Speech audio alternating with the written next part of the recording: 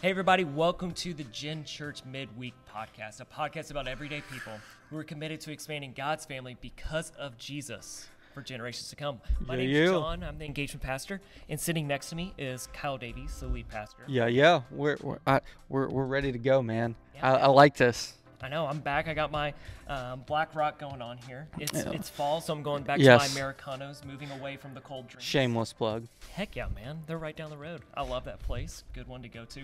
We also had taste testing this weekend. Yes, Our we did. Generations Coffee hopes for the future. Yes, So, shout out Kids and Cobras. heck yeah. Go check them out. Yeah, it was pretty good, man. I'm Yeah. excited for what it's going to be for us. I know a lot of people were raving about it this weekend. It's Good. cool having it. So, Good. yeah, shout out to Sam and them for that. Yes, putting together some good coffee. You can join all of their different coffee programs. I don't even know what they are, but I'm just saying Yeah. we are part of one of their coffee clubs, and we absolutely love. And I'm hesitant to use that word sometimes because we're actually going to talk about that word love here a little bit and how it relates to Mark. But it's like their coffee is like good. It is very, very good, tasty, enjoyable, all kinds of different blends and roasts. So Shameless go plug. check them Yes. out. Of course.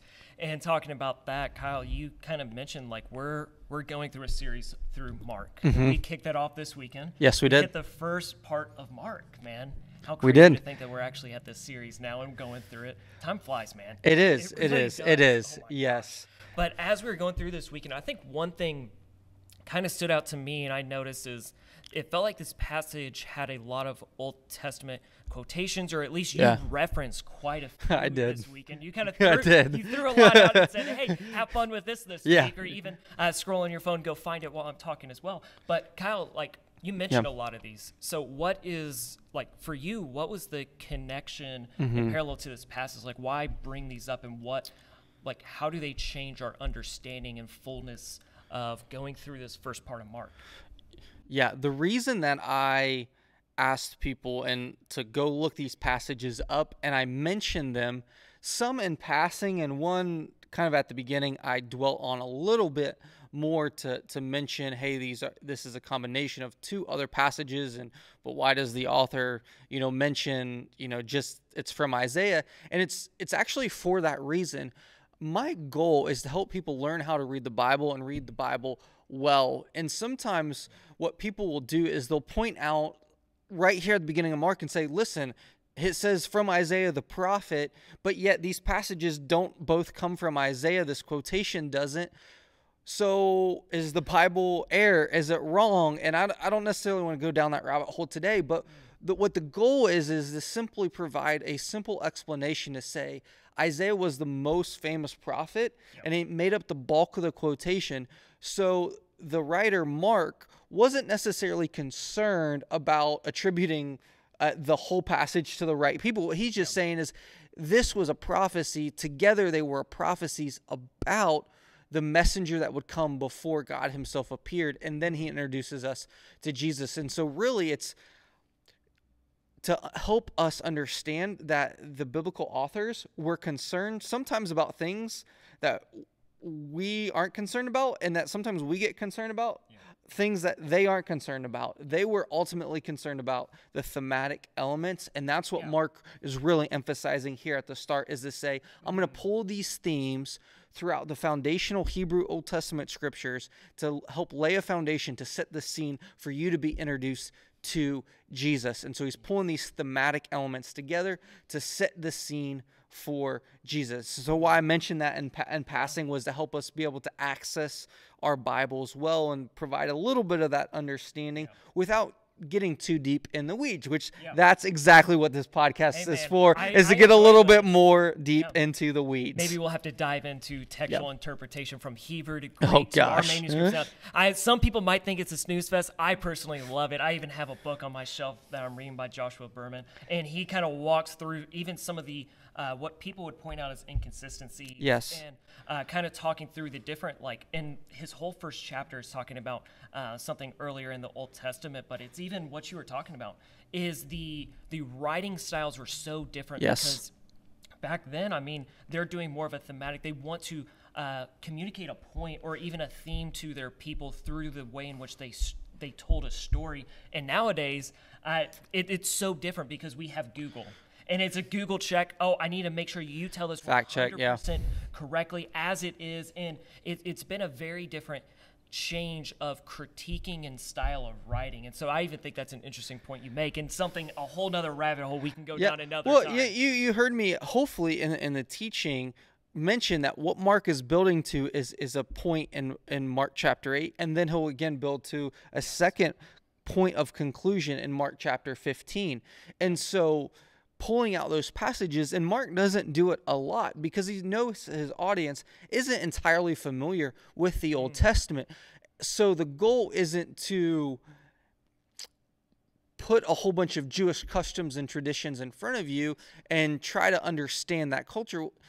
He just needed to lay a good foundation to show as people respond, as they listen to Jesus, both positively and negatively, and some people just kind of throw their hands in the air and go, we don't know what to do with this, Jesus, that there's at least a foundation for why some of those people will react in different ways. And so we needed to understand that even as God introduces us to Jesus through the voice, through heaven, that it's consistent with what he has said before. And I think that is hugely important to understand the character and the consistency of God, is to say that he is going to say what he has said before to us, which helps us trust what he says to us in terms of even our own identity. So let me ask you a question. You mentioned that there's different themes in which we're going to see in Mark.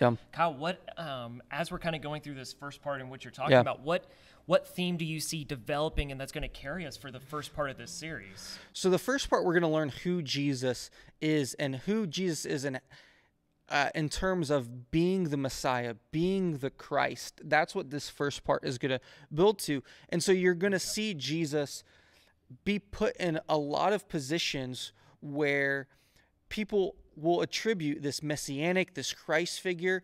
And again, some will understand, some won't understand, and some will just kind of go, yeah, we'll kind of figure it out later, and just kind of exist around. So some of those themes will come out that way. But as we're introduced to Jesus, that first theme that we're introduced to is identity. And that's where I say who Jesus is, because when we understand Jesus's identity, we'll understand what he has done for us, and then we can understand our identity and then properly respond to him and live in response to who God says that we are. Yeah, I like how you go into that. You make that connection of when we understand who Jesus is rightly, we're able to understand who we are. Because, we've talked about this a lot, in how we are made in the image of God, how we are to reflect and be and follow the example in which Jesus said, we are to be shaped by the Holy Spirit into who he is to be. And so I know you were sharing a couple of content things throughout the week that even hit on this concept of helping us understand in a culture that is full of guilt, shame, and just anxiety, because there's if we're honest, we are imperfect. Yeah. And when you look at Jesus, it's tough to go, I see Jesus, but how do I begin to see myself in a similar light? Because Jesus is perfect and I am not. I fall so short. And we are in a midst of a culture that is so much shame and feel guilty for what you've done. And even when we talk about being canceled or being an outsider because of that, this begins to really shape us. When I loved how Peggy said it in our Facebook group this week. We've asked her to kind of walk us through a series where each week she's going to be doing something on Wednesdays where it's helping us understand who the Trinity of God is and how that relationship we have with them. And the first week of what she said was, remind yourself that I am loved and I belong. Yeah. That even when we recognize I'm imperfect, I mess up, I sin, I fall into temptation, which we talked about, is that we still have the identity that we are adopted into the family. That because of Jesus' life, death, resurrection, the ministry in which he had here, God came to us to make a way for us to not be seen by our sin, by the guilt and shame in which we might have, but by who Jesus truly is. And I love how you began to frame that this week. It's trying to figure out what our identity is. And so often in our culture, and John, you might be able to speak to this a little bit, is sometimes we define our identity or we describe who we are by what we are not. And sometimes that's helpful, but I find in our culture today that, you know, it used to be said maybe even about the church, how, you know, we're known more for what we're against than what we're for.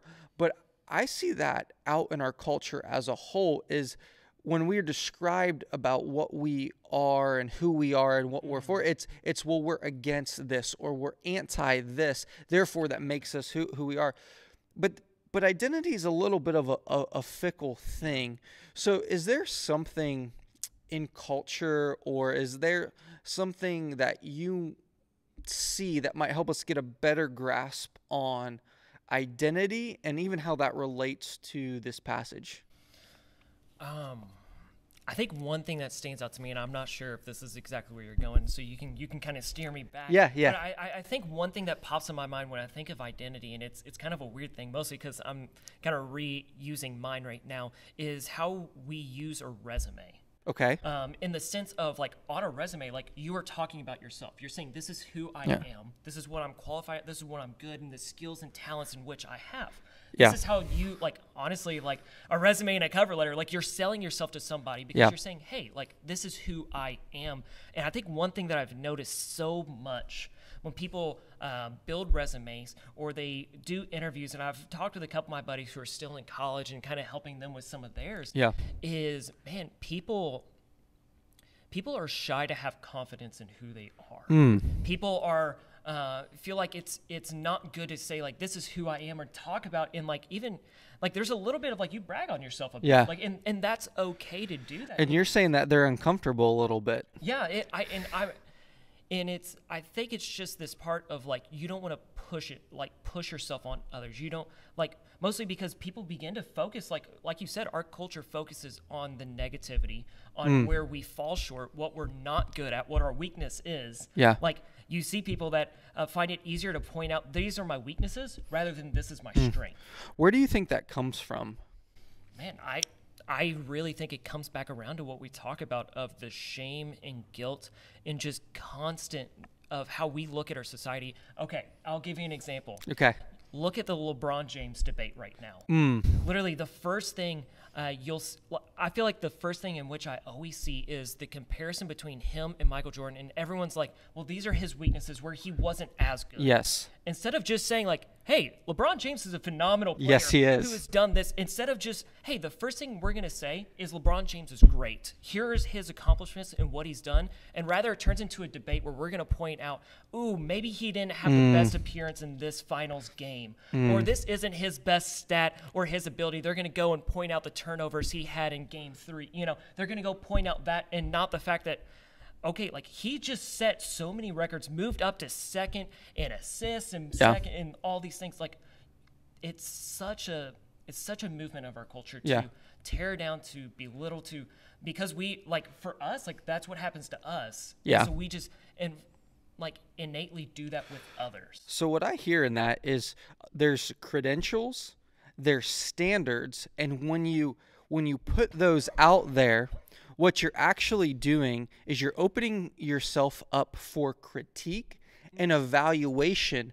That when you put yourself out there and you're trying to be measured by a set of external standards or criteria, what that actually does is, because you've identified yourself with those standards and criteria, when you put yourself out there and then they are critiqued, actually it actually attacks the sense of who you are and your self-worth. And what's so difficult is our identity is so interlinked for us by our actions, by our credentials, by a set of standards. And what provides the freedom is when we realize who we are is not tied to those criteria, this set of standards. It's actually defined by not what we've done, but something that God has done, something that who he says we are. And that's the reverse way of thinking. but we're so accustomed, if I hear you saying this, that's how we evaluate everything, that we're very hesitant to just simply say, LeBron and who he is, when he entered the league with all the pressure and all the standards, he has overcome a lot. Yeah. He is a great person in the sense that when you look at his impact and care for other people, whether his school, his foundation, and again, even there's verging on of saying, look at the standards, look at the criteria.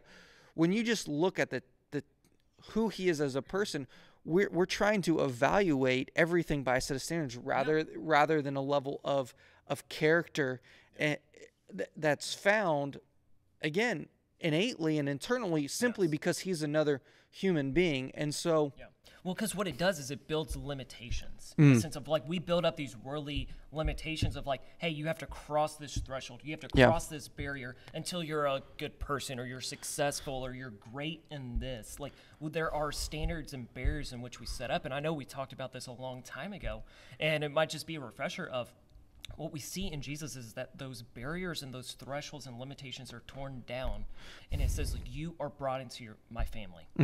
That is your identity, and you don't have to feel shame or guilt because maybe you might fall short in one area, but Jesus is great and strong and mighty, and so even our weaknesses, God is still strong. Yeah, well, and it's tough to reconcile the two when our whole world evaluates who we are with a different standard, which I think ultimately it crushes us.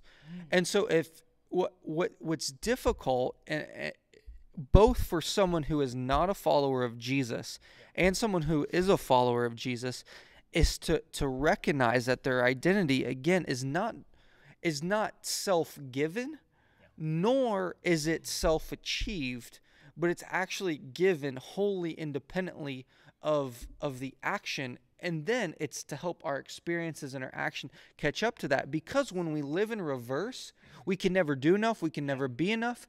And then when we internalize that, we will feel that fear, guilt, shame, and then we won't want to put ourselves out there because we're fearful that someone will say something that strikes us to the very core of our being. And so if you are someone who is feeling crushed or feeling the weight of trying to live up to some set of external standards, or trying to actualize a self-imposed identity, you're going to feel the weight of that, because you're never going to be, you're never going to live up to even your own standard that you put, because you might look at someone else and compare yourself to someone else and go, well, I'm not quite like them. And it's that internal back and forth. So whether you're a Christian or a non-Christian, I would challenge us to return to the core in the biblical framework, which is we are not what we have done, but we are simply living in response to what God has done and who he says we are. And Jesus experiences that at his baptism. He hears that voice.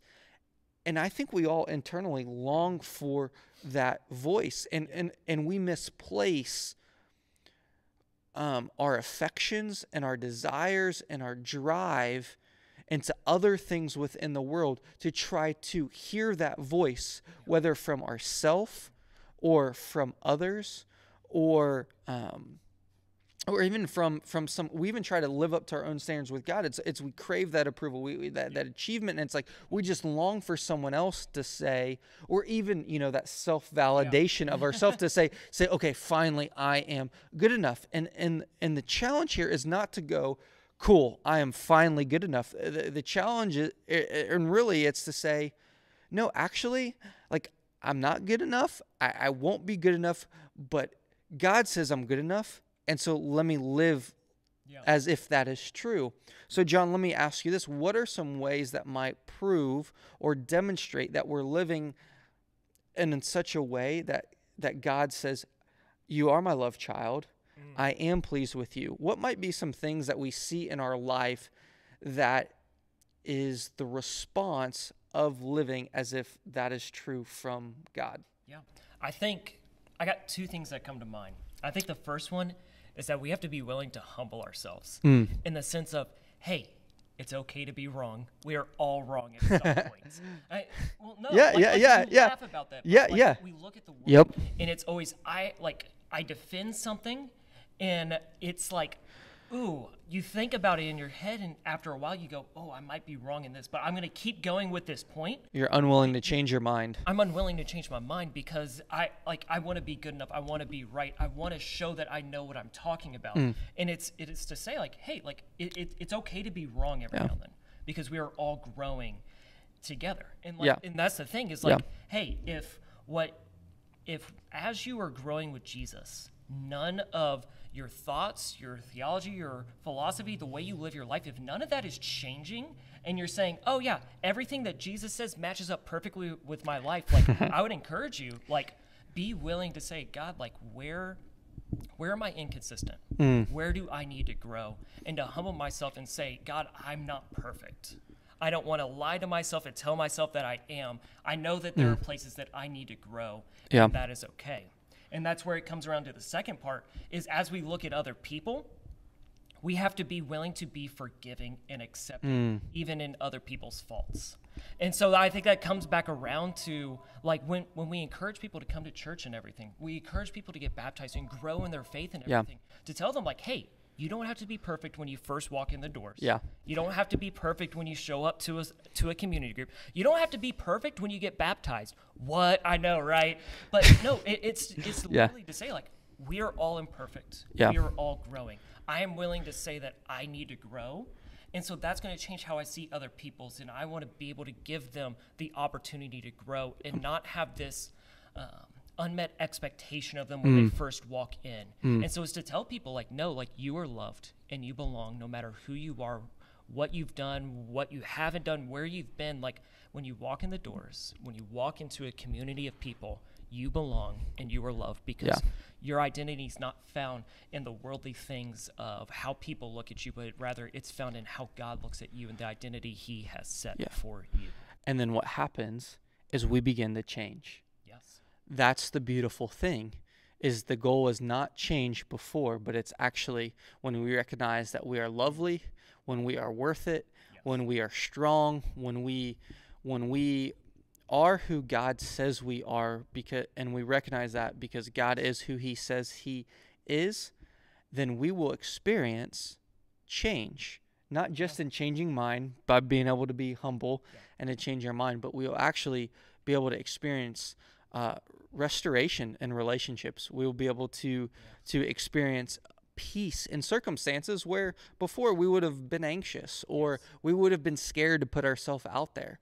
But at the end of the day, when we go and we live from a place that has already been filled up, we will stop trying to fill up our lives with words, with actions, with attaboys, attagirls from others. And instead we will live from a place of abundance and acceptance rather than a place of trying to earn the abundance or the acceptance. And so whether you're a Christian or non-Christian today, we really hope that we will be able to go on this journey with you to explore what it looks like to follow Jesus, what it looks like to be a part of God's family, and we hope that you continue to journey with us through the book of Mark so that we can listen and respond together. Thanks for joining us on this week's Midweek Podcast. We want to help make your faith an everyday faith, whether you're brand new to this or whether you've been journeying with us for a while. So be sure to send us a message. Drop a question if you're like, hey, I need you to talk about this next week because you said something and I was like, what in the world does that even mean? Like, let us know. Also, be checking out our social media, our website. We're dropping out different devotionals, different blogs, different videos to begin to help you as we go through Mark. Like, it's more than just Sunday, but it's an everyday experience where we're growing and being shaped by Jesus as we grow and seek out the Holy Spirit who's alive and working with us. So thanks for joining us this week. Hope you will join us next week.